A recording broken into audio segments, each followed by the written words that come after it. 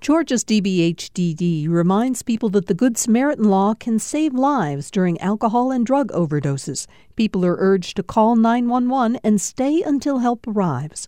More information at opioidresponse.info. From Georgia Public Broadcasting, this is On Second Thought. I'm Virginia Prescott.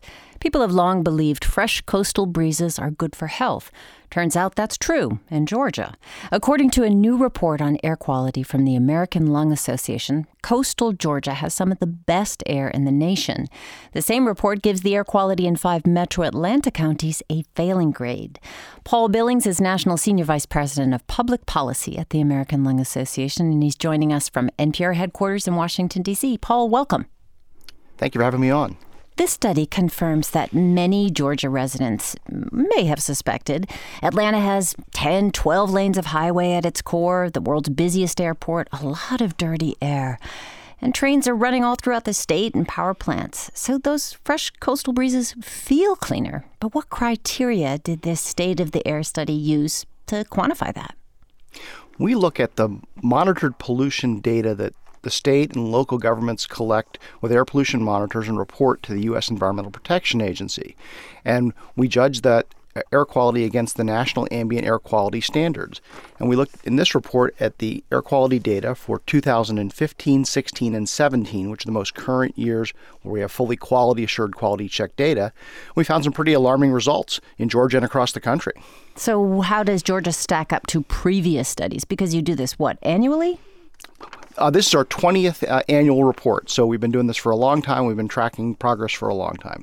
And the air is getting cleaner in Atlanta, but it's still 25th on our most polluted list for ozone. It was 23rd last year, but it had slightly fewer number of unhealthy days this year because other cities did worse. Atlanta's 19th on our most polluted for year-round particles and 64th on our short-term particle pollution list. So what is the particulate that you are measuring? What's in it? We look at very small particles. They're smaller than 2.5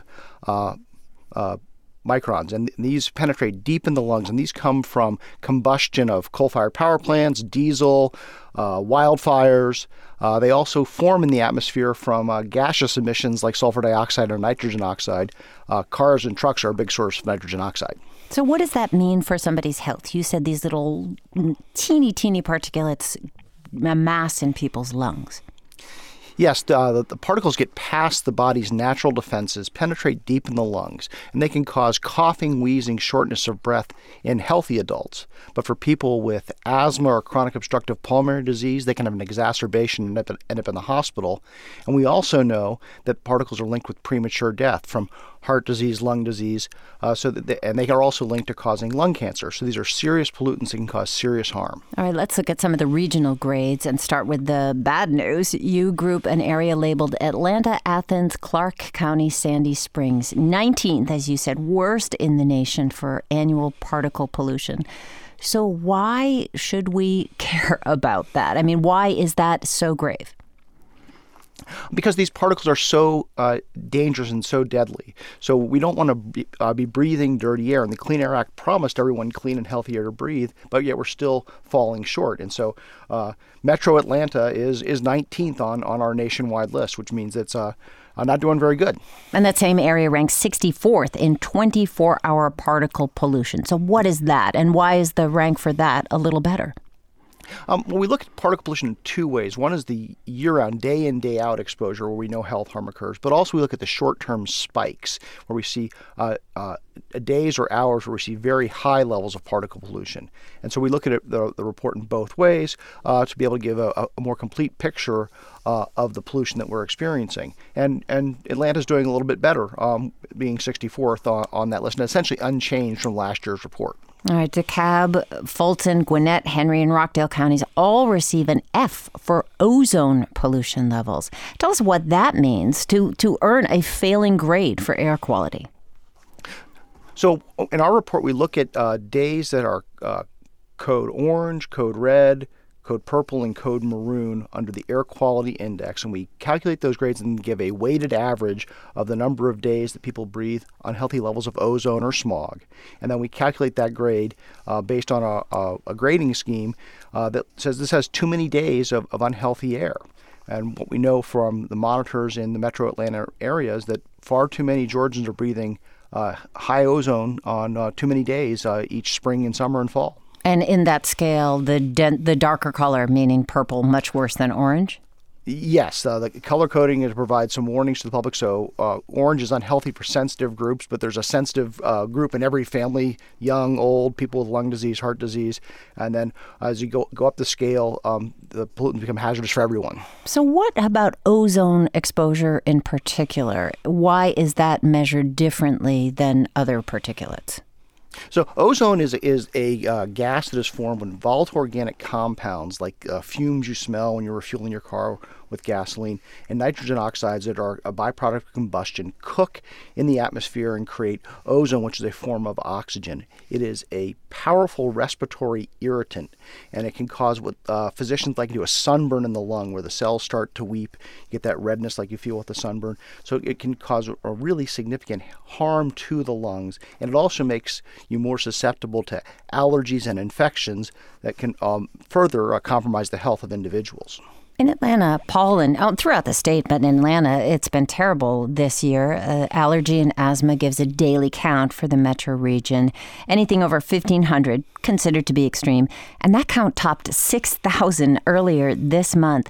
So does that factor in your research at all? Does it make a difference if it's pollution or pollen that makes city residents' lungs irritated? Well, we do know that ozone pollution makes people more susceptible to allergens like pollen. We also know that climate change is making both ozone and particulate pollution worse. And we also know it makes the pollen season longer. So all these things are working together to make people less healthy or to threaten their health. So it's really important for us to address both the pollution, but also people to take steps to safeguard themselves from exposure to pollution or pollen. Does the proximity to the Hartsfield-Jackson Atlanta International Airport, the busiest in the country, in the world, actually worsen pollution? Certainly, airports are a big source of precursors for both ozone and particle pollution. So we see emissions from motor vehicles for people coming to and from the airport, from ground operations, as well as the airplanes themselves and the refueling operations all contribute to elevated levels of pollution, both at the fence line, people that live in the neighborhood, and people that live downwind from the airport. What are some of the other significant sources? You mentioned motor vehicles. Power plants, particularly coal-fired power plants, and you still have plenty of those in the southeast United States, produce a lot of pollution, and that pollution can travel hundreds of miles. Also, manufacturing operations, refineries, and other small sources like dry cleaners that use chemicals can also contribute to air pollution. We're speaking with Paul Billings, National Senior Vice President of Public Policy at the American Lung Association. The organization's new report on Georgia air quality is out. Some improvement, but not so great in a lot of different places. Paul, we know that the Atlanta Regional Commission studies the effect of vehicle emissions on air quality, releases periodic heat maps of sorts that show how gross, really, the air is in Atlanta's down-down connector. So when we're driving, should we set our air conditioners to circulate air inside the car? Would that actually make a difference for our lungs? It can make a little bit of a difference to do the recirculation rather than bringing in the outside air. Many new cars have better filtration systems than cars a generation or two ago. But ultimately, what we really need to do is to reduce the sources of pollution, the combustion. Electrification of transportation would go a long way to help reduce those exposures on the road and near the road. All right, let's look at some of the better grades. Counties near the coast, Chatham and Glynn counties, earned A grades. What kind of conditions make air so much better on the coast? Well, I think that they're blessed by favorable breezes from the ocean helps a lot to reduce pollution and disperse pollution. That is probably what we see the most in our report in coastal areas that enjoy good air quality. And then there are also other factors like the number of cars and the proximity to these other major sources. But at the end of the day, we think that the favorable winds are what's really helping the most. So Augusta's Richmond County got a good grade despite being a fairly large urban center, not near the coast. How did Augusta succeed where Atlanta has failed? Topography also plays a role. Where the pollution sources are in relation to where the monitors are can also influence the report. So we are seeing tremendous progress across the country. So we have many fewer days in this year's report than we had on a report 20 years ago. We have seen a slight uptick this year in some communities as well. What does the heat and the particular climate of Georgia and the region do to trap that air? Yeah. So we see when we have those inversions that hold polluted air in, then we see elevated levels. We also know because of climate change, we're seeing more hot days. Heat is a major factor in creating ozone. You need heat and sunlight to cook those pollutants in the air to create ozone. We're also seeing the impacts across the country of climate change in drought and dry conditions that lead to wildfire. And wildfires close by and hundreds of miles away are contributing to pollution in our urban areas across the country. Yeah, well, people enjoy life in the Georgia mountains, can breathe a little more easily. The reports are really good there. But what about other parts of the state where data isn't reported? Is it mostly in urban centers? The state and the local governments deploy monitors based on guidance from the U.S. Environmental Protection Agency. The American Lung Association would love to see more monitors so we'd have a better, more full picture of the pollution across the state. But we do know that because of where the monitors are, we get a good picture of how many people are exposed to pollution day in, day out across the state. Pollution can have serious health consequences for children, older people, asthmatics, as you mentioned. Who is the most affected across a state or across any area by polluted air? Well, certainly children, seniors are impacted, but people with lung disease and heart disease, particularly people with asthma and chronic obstructive pulmonary disease, are especially vulnerable to the impacts of air pollution. Their lungs are more sensitive. They may have less breathing capacity. And so air pollution can really dramatically exacerbate their condition, cause an asthma attack, can cause a child to end up in the hospital gasping for breath. So you at the Lung Association report on this kind of air quality. Do you do anything, or what do you do in the way of policy decisions or advocacy for better clean air? So we're hard at work pushing the Environmental Protection Agency not to weaken the Clean Air Act. We've seen many attempts in this administration to roll back safeguards to clean up power plants, motor vehicle pollution, oil and gas operations. And so we're fighting very hard to stop those rollbacks. And then we're pushing state and local governments to continue to implement the law and to deploy cleanup strategies to improve the air that we breathe. How about people who are listening to this? Can they use this information to better protect themselves and their families? Certainly, you can log on to lung.org/SOTA and see the report and see the grades for your county. And also on a daily basis, you can check the air quality index to determine whether it's a code orange day, code red day. And if it is a high pollution day, take steps to protect yourself, like not exercising when air pollution levels are high, but also do your part to help reduce pollution by driving less, by consolidating trips, turning off that extra light. Every little bit can help. Paul Billings of the American Lung Association, thanks so much for speaking with us. Thank you very much. And we are back with On Second Thought from Georgia Public Broadcasting. I'm Virginia Prescott. Earlier this month, President Trump toured the U.S.-Mexico border. In his press conference afterwards, he made headlines. Our country is full. Our area is full. The sector is full. Can't take you anymore. I'm sorry. Can't happen. So turn around. That's the way it is. Fact-checkers were quick to counter that declaration. They cited an aging and shrinking workforce, as well as America's slowing population growth, now at its lowest level since 1937. We're going to hear shortly from two people working to reverse that trend in Atlanta and in Macon. But first to Sonia Hurt. She has an explanation on why some Americans, including the president, feel like our country is full. She's dean of the University of Georgia's College of Environment and Design and joining us from Athens. Hello, Sonia. Hello. Well, let's start with the president's claim. He says the nation is full. You say what? Well, metaphorically, it could be a very effective way of putting this idea. I mean, factually, the country is not full because the share of land in the United States that is urbanized is still in the single digits. That doesn't mean that we should really fill it all, and that would be impossible because, a lot of it is actually inaccessible or in mountains and forests and protected areas. But factually speaking, I don't think that you can make the claim that the country is full. So I think if you take the statement in a more nuanced way, I think the idea perhaps is that, if more people come to the country from other countries, maybe the services that we offer would be too stretched.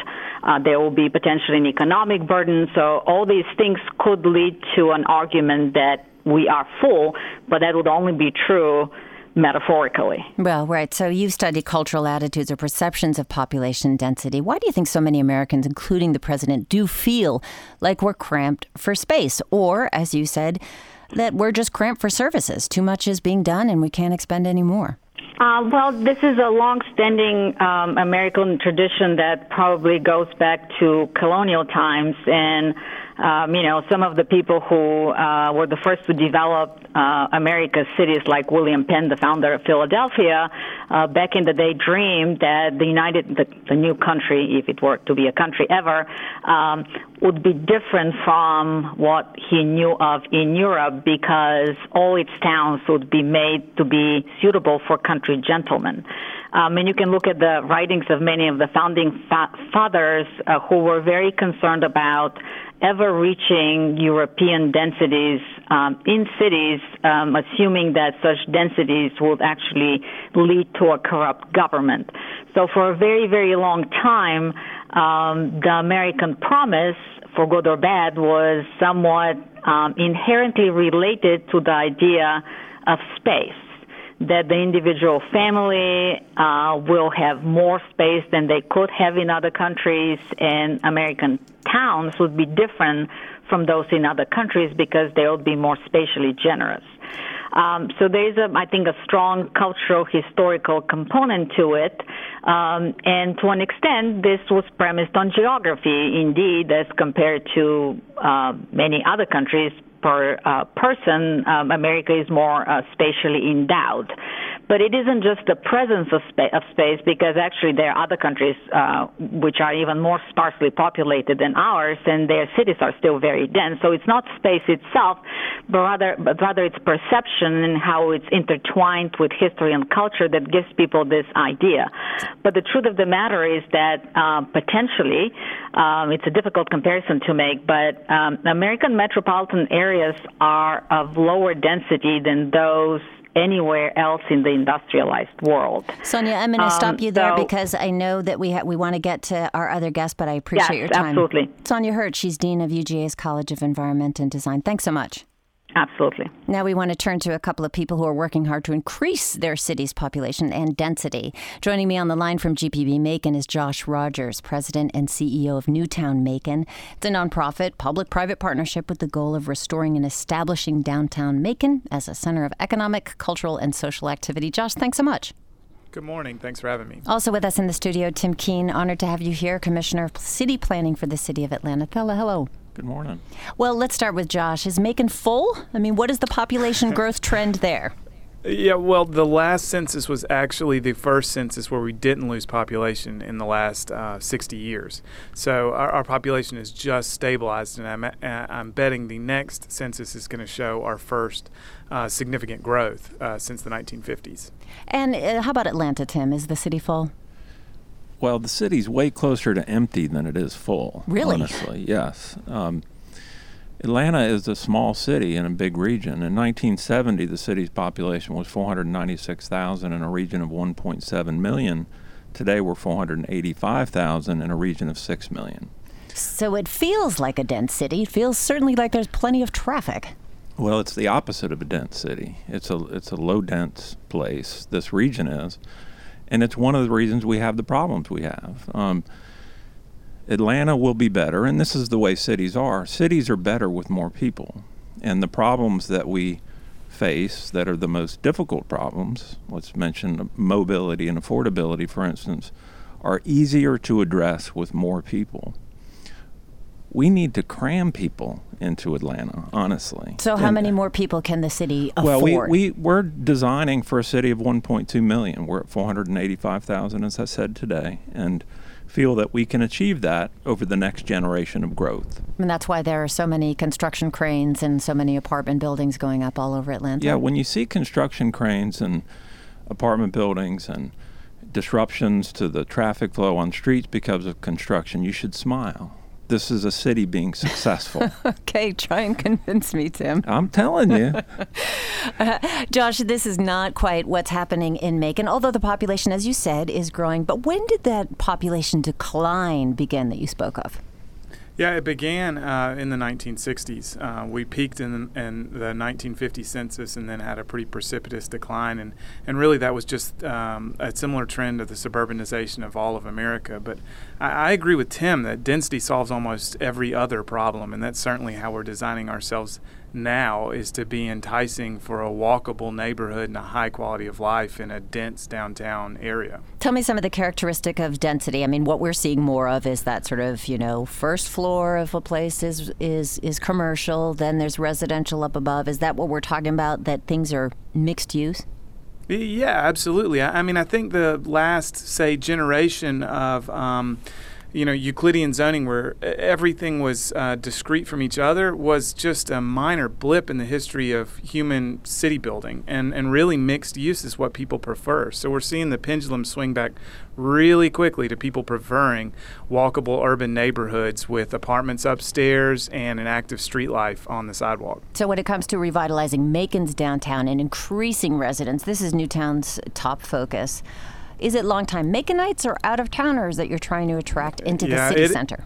It is mostly out-of-towners. More than 60% of our new residents downtown, where the population has doubled in the past 3 years, are moving to us from outside of our region. And 80% of that population are millennials. So we're doing really well with young people who are looking for a walkable neighborhood with restaurants, bars, and housing, entertainment, and jobs all right there at their doorstep. So how about in Atlanta, Tim? Is it suburbanites or people from elsewhere in Georgia that you want to draw to the city? The first thing is to not lose population, of course, that the people that live here are not leaving, and that is the case now, which is good, and that's the most important thing. And then attracting people that are in other parts of the region, but people especially that are moving here, because the Atlanta Regional Commission is projecting that our region will grow by 2.5 million people over that next generation of growth, 25 to 40 years. So that's the equivalent of adding Charlotte and its region to ours over that period of time. So you're talking about a tremendous amount of change. And what we're suggesting, and this is kind of a public service announcement, is that the city should grow in a way that it never has during that period of time as the region grows at that scale. So how should it grow? Well, that's what we're targeting, this 1.2 million. That's what we're designing the city for, is 1.2 million. We're at 485,000 today. And again, because what makes cities better than suburbs is that they're cities. We can't beat the suburbs at being suburban. We can be a better city, and Atlanta wins when it focuses on that, which is a city is a lively place with all kinds of people, diverse people of all income levels and backgrounds. That's what makes a city exciting and successful. So we need people. We welcome that, and it's a help. It's what will allow Atlanta to be successful. How about there in Macon, Josh? What are you doing to get new people to come to Macon? Are there, tax incentives? Are there other deals besides creating the environment that you want or people want to live in? No, I'd say the number one way we do it is through quality of life and not through incentives. The incentive that we're able to offer people is a really high quality of life in a walkable neighborhood, which unfortunately has become an unusual and precious commodity.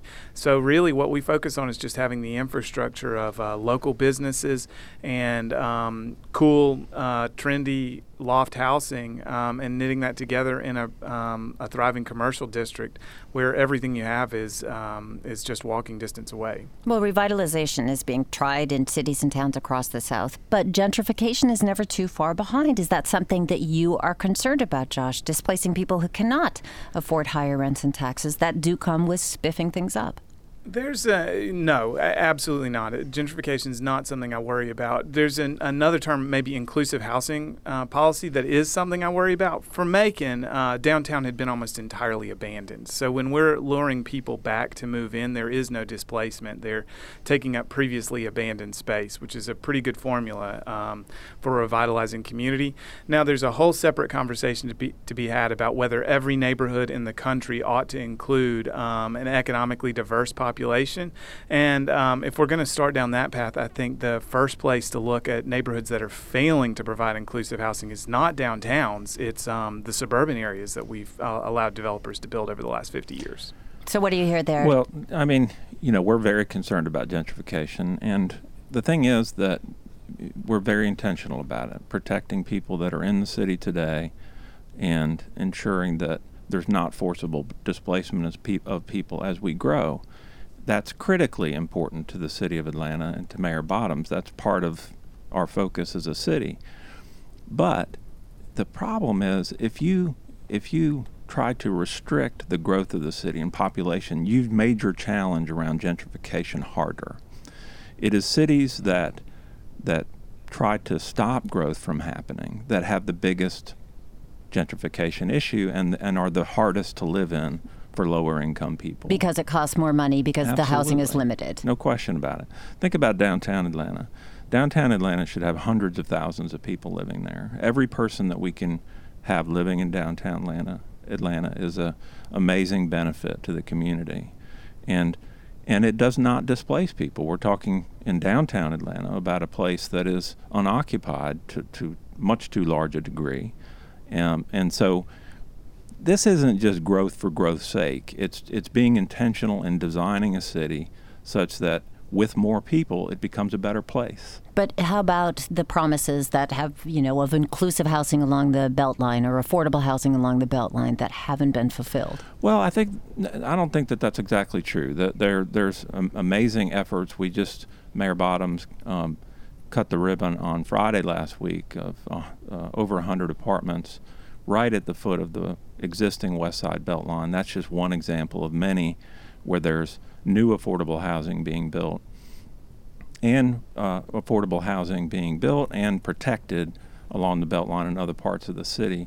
This is one of Atlanta's most important priorities, and we're looking at doing it in ingenious ways. There isn't one way to do this. There isn't one housing type. There isn't one design. There's not one way to finance. We have to get a lot more, as I said, ingenious about how we do this, and that's what Atlanta's working on. Well, one of the things we heard from Professor Sonia Hurd is, there are new buildings, there are new schools, there are new roads, and more that need to accommodate, and also social services. Is Atlanta prepared to, and we'll ask the same of Macon, but to grow in those ways to support this growing population that we need in this city, as I'm hearing from you? Absolutely. I mean, and think about this. We have so much of the infrastructure that we need in Atlanta. Really, our infrastructure supports a much larger population than we have. So we're in great shape in Atlanta with regard to the infrastructure, the services we need to accommodate a much larger population. And here's an example of how possible this is. Over the last generation of growth, Gwinnett County added 720 to 30,000 people. In Gwinnett County, when that growth started, was small farms and had no infrastructure. And they were able to take on that scale of growth. Well, in Atlanta's case, we have the infrastructure. This is where we should be having more people living and working, is in the city where we've already, as a community, invested so much money in our roads and our schools and all these other things that we need to be a healthy place. I still think that many people who are sitting in traffic right now might argue with you or disagree that where the city is accommodating all this growth. Here's the thing about the traffic, okay? This is something that this has been a constant in cities, traffic. If you're worried about getting rid of traffic, you're going to be very disappointed, because in every city throughout time, traffic gets worse. That's what happens in cities. As a matter of fact, we always end up in the top 10 of cities in the world. When it comes to congestion, we tend to fall between London and Paris. If you look at them, it's often the case. And those cities have amazing transit systems and are wonderful to walk in, have done great with cycling, and their traffic is still horrific. There's no future without traffic. The issue is that we as a city can transform our streets and make them for people that are walking and riding bikes and going to transit. We can do that and have great satisfaction with the place we've made. We cannot reduce congestion. That's not a future that's possible in cities, but we can remake our streets. Tim Keene, thank you so much for speaking with us. Sure. Tim Keene is Commissioner of City Planning for the City of Atlanta. Josh, I'm sorry we have to end it there, but I want to thank you so much for speaking with us. Yeah, absolutely. I enjoyed it. I'm Virginia Prescott, back with On Second Thought from GPB. We're celebrating International Jazz Day with an Atlanta great, Virginia Shank. She's known by her stage name, VA. She's performing at City Winery tonight in Atlanta, and we asked her to add a couple of songs to our Georgia playlist. We asked music. I'm an old cowhand from the Rio Grande. I chose that song because I remember my brother singing it to me when I was a child. I'm the youngest of 4 kids. And it's so in my bones that even before I really knew what jazz was, I realized it was already in my soma. And I come down from the Rio Grande. And I learned to ride, for I learned to stand. I'm a riding fool who is up to date. I know every trail in the Lone Star State, 'cause I ride the range in the Ford V8. Oh, yippee-yi-yo-ki-yay. The song is about a Texan, which is very funny for a Georgian to be writing about a Texan, but riding on the range, and it paints a beautiful picture of that Texas landscape. And so for a lyricist to be able to create that scenario for us in our heads just is amazing to me. We're old cowhands from the Rio Grande, and we come to town just to hear the band. We know all the songs that the cowboys know about the big corral where the dogies go. We learned them all on the radio. Yippee-yi-yo-ki-yay.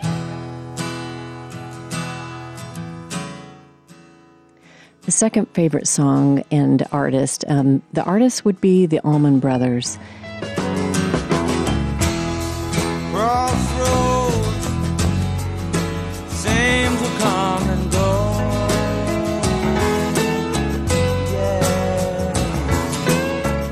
I chose Melissa because it's just an amazing ballad. Knowing many, loving none, bearing sorrow, having fun. But back home you'll always run to sweet Melissa. I have personal connection with the band. I happen to live in Macon, Georgia for a short spell and became friends with the jazz drummer J-Mo, and who's one of the only living now founding members of the Allman Brothers. And I was actually downtown Macon sitting in for a jazz jam, and apparently he was on drums. And I thought, well, can he play jazz drums, And, well, sure enough, he did. And we struck up conversation and became fast friends. And actually, he turned me on to so many jazz musicians. With sweet Melissa.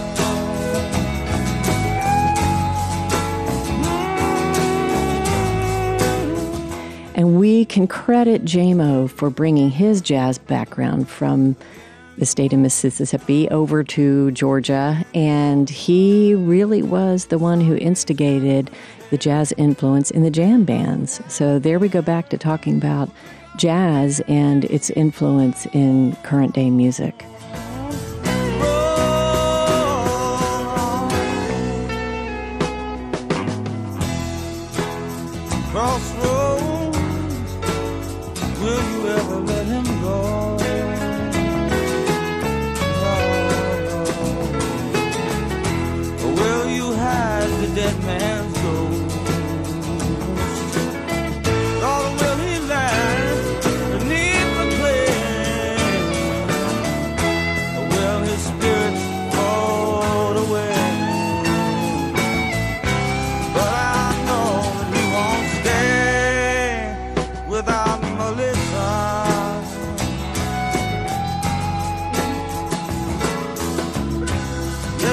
know that he won't stay without Melissa.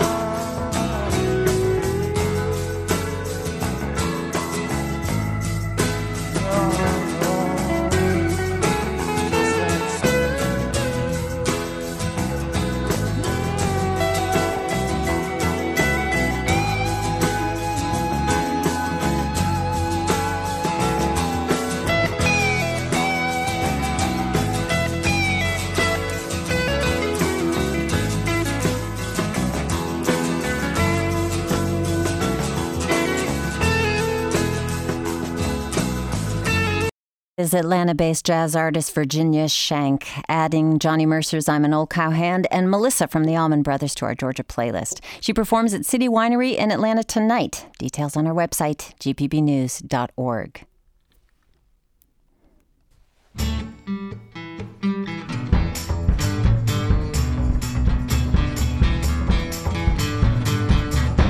Hi, I'm Allison Law, and I host a weekly podcast called Literary Atlanta.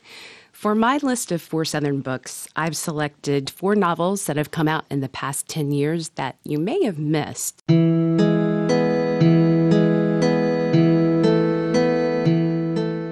My favorites often can't be found on the bestseller list. Don't get me wrong, I love a great summer romance or a fast-paced, blood-drenched thriller. And I'm forever indebted to the classics of Southern literature that I grew up reading and studying, such as To Kill a Mockingbird or A Member of the Wedding by Carson McCullers. But I gravitate toward the quieter books that make me think, and to those books that have rich characters who still are speaking to me these days, weeks, and years after I've turned the final page. Which is somewhat ironic, given that the main character in the first book I've chosen is mute.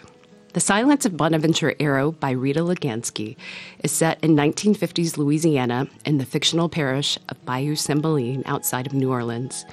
When Bonaventure is born, he does not cry out like typical babies. He grows up making very little noise at all. What only you as the reader know is that while Bonaventure does not speak, he has exceptional powers of hearing that transcend what is happening around him to the past, to the future, to the inner emotions of the people around him. Like his mother, Dancy, who fears that her grief over the sudden shocking death of Bonaventure's father is hurting her son's development. Bonaventure Arrow could hear conjured charms and sanctified spirits deep in the marrow of New Orleans. He could hear the movements of voodoo queens and the prayers of long-dead saints. He could hear the past and the present. But even had she known all that, Dancy would not have imagined that such hearing was only a bellwether of what was to come.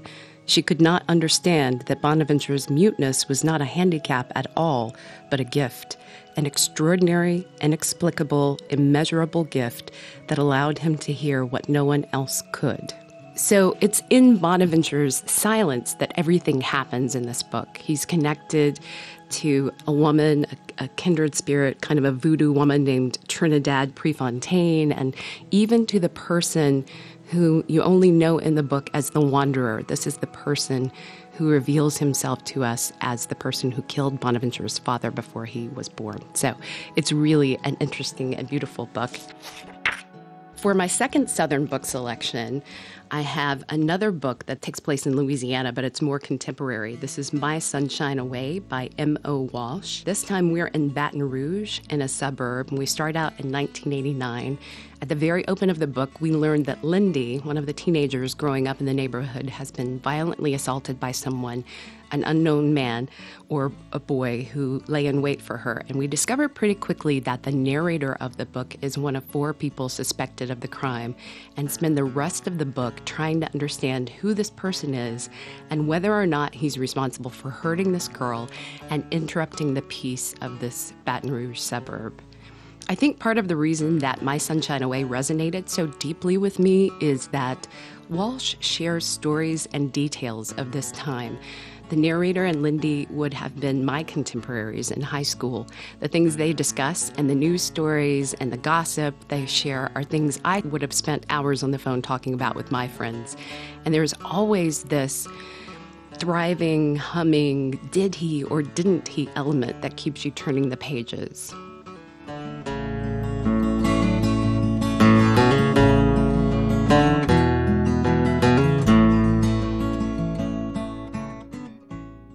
The third book, Wilton Barnhart's Look Away, Look Away, is Southern satire at its finest. He based the sometimes over-the-top and always razor-sharp-witted members of the Johnston family of Charlotte, North Carolina, on the alumni and donors that he encountered over the years in his role as the director of a writing program at North Carolina State University. Wilton Barnhart often had to spend time navigating the hierarchies and family histories during polite conversation at the school's fundraisers and dinners. You'll find yourself laughing at the dialogue and the situations that these characters get themselves into, just to give you a little flavor of the wonderful dialogue that you'll find in Look Away, Look Away. Sunday was a weekly battle that Annie relished. She not only wanted to skip church, she wanted to elucidate other family members in the folly of their going. While others arrived at the breakfast table dressed for service, Annie would waltz down late, waving around a Blockbuster video bag.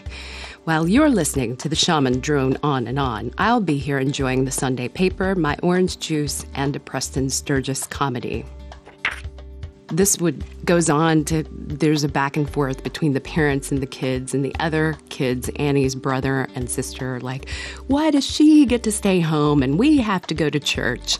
And the mother answers, because one child bound for the fiery pit is enough. And she took her last sip of coffee. So it's just a tremendously fun and, again, satirical book.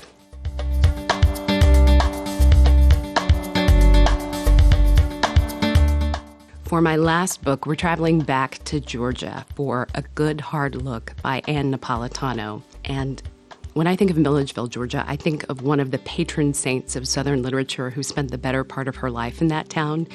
I'm talking about Mary Flannery O'Connor.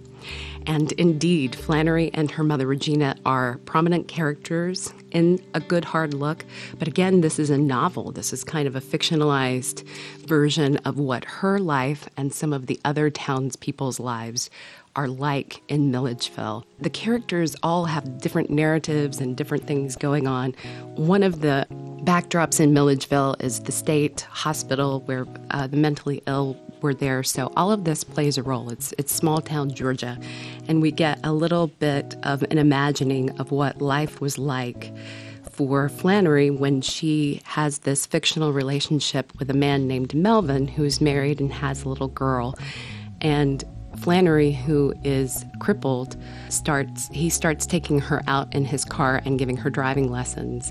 And Regina does not approve of this relationship, even though it's platonic. So we're always thinking about Flannery and what her life as a writer was like, but this is an imagining of what Flannery O'Connor's life as a person living in that town with her mother and dealing with an illness that would cripple her and eventually take her life, what that was like. And then we have all of this intrigue with the people in the town who are just dealing with the life of being in a small town in the South.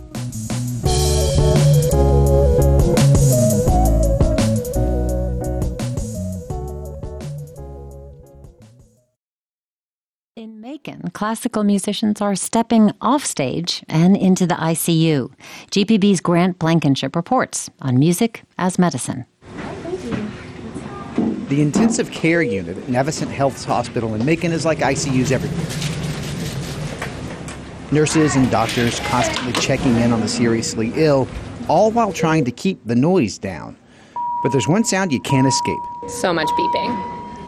That's Navicent ICU nurse Taylor Rickert. These monitors beep, the machines beep, the pumps beep, everything beeps. You get home at night, it still beeps. Rickert says the beeps are important, of course, because they communicate about the conditions of patients.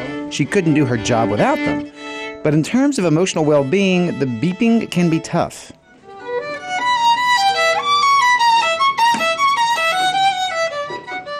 That's why it was a relief when violist Keone Boulding unpacked his instrument near one of the ICU nurses' stations on a recent morning and launched into a set of mostly Christmas favorites. Boulding was invited here by Avanish Bar, one of the ICU's doctors. Bar doesn't play music himself. I play the radio. But about a year ago, he recognized the value of having music in what can be an emotionally chilly place. It's cold. It's very clinical. I felt the need that at least we needed to introduce the concept of at least something more human or humane in the ICU to kind of make it a softer environment. And it's not just that music on the ward feels nice. Barr says there's science behind this. There's some studies that have shown that when you use music, you've reduced the anxiety that patients have, the fear that patients have. One study showed that music before and after surgery was better at reducing anxiety than anti-anxiety medication. Studies suggest classical music works best here. For the elderly, playing the music they enjoyed in their youth has documented benefits. You reduce some delirium or episodes of confusion because it's something they can relate to. Studies suggest not all music is created equal for the purposes of intensive care. Jazz? It might require too much mental attention to be therapeutic. And heavy metal and techno can apparently cause heart arrhythmias in a clinical setting, so no turning it up to 11. Dr. Barr says musicians in the hallway are a nice start, but he's not sure patients hear it from the other end of the ward. So I think some other ICUs do have the facilities for that, where music's piped in directly to a patient's bedside. That would allow more personal music choices, too. Keone Boulding plays a set at either end of the ward so everyone can hear. Deneen Schumann is among those outside their loved ones' rooms listening in. Schumann shoots video on her phone as Boulding plays and sings along until he's done. And then she checks to see how her father-in-law enjoyed it. Oh, just to see the look on his face. The music just makes your soul just dance. It turns out music can be good medicine, too. That's GPB's Grant Blankenship.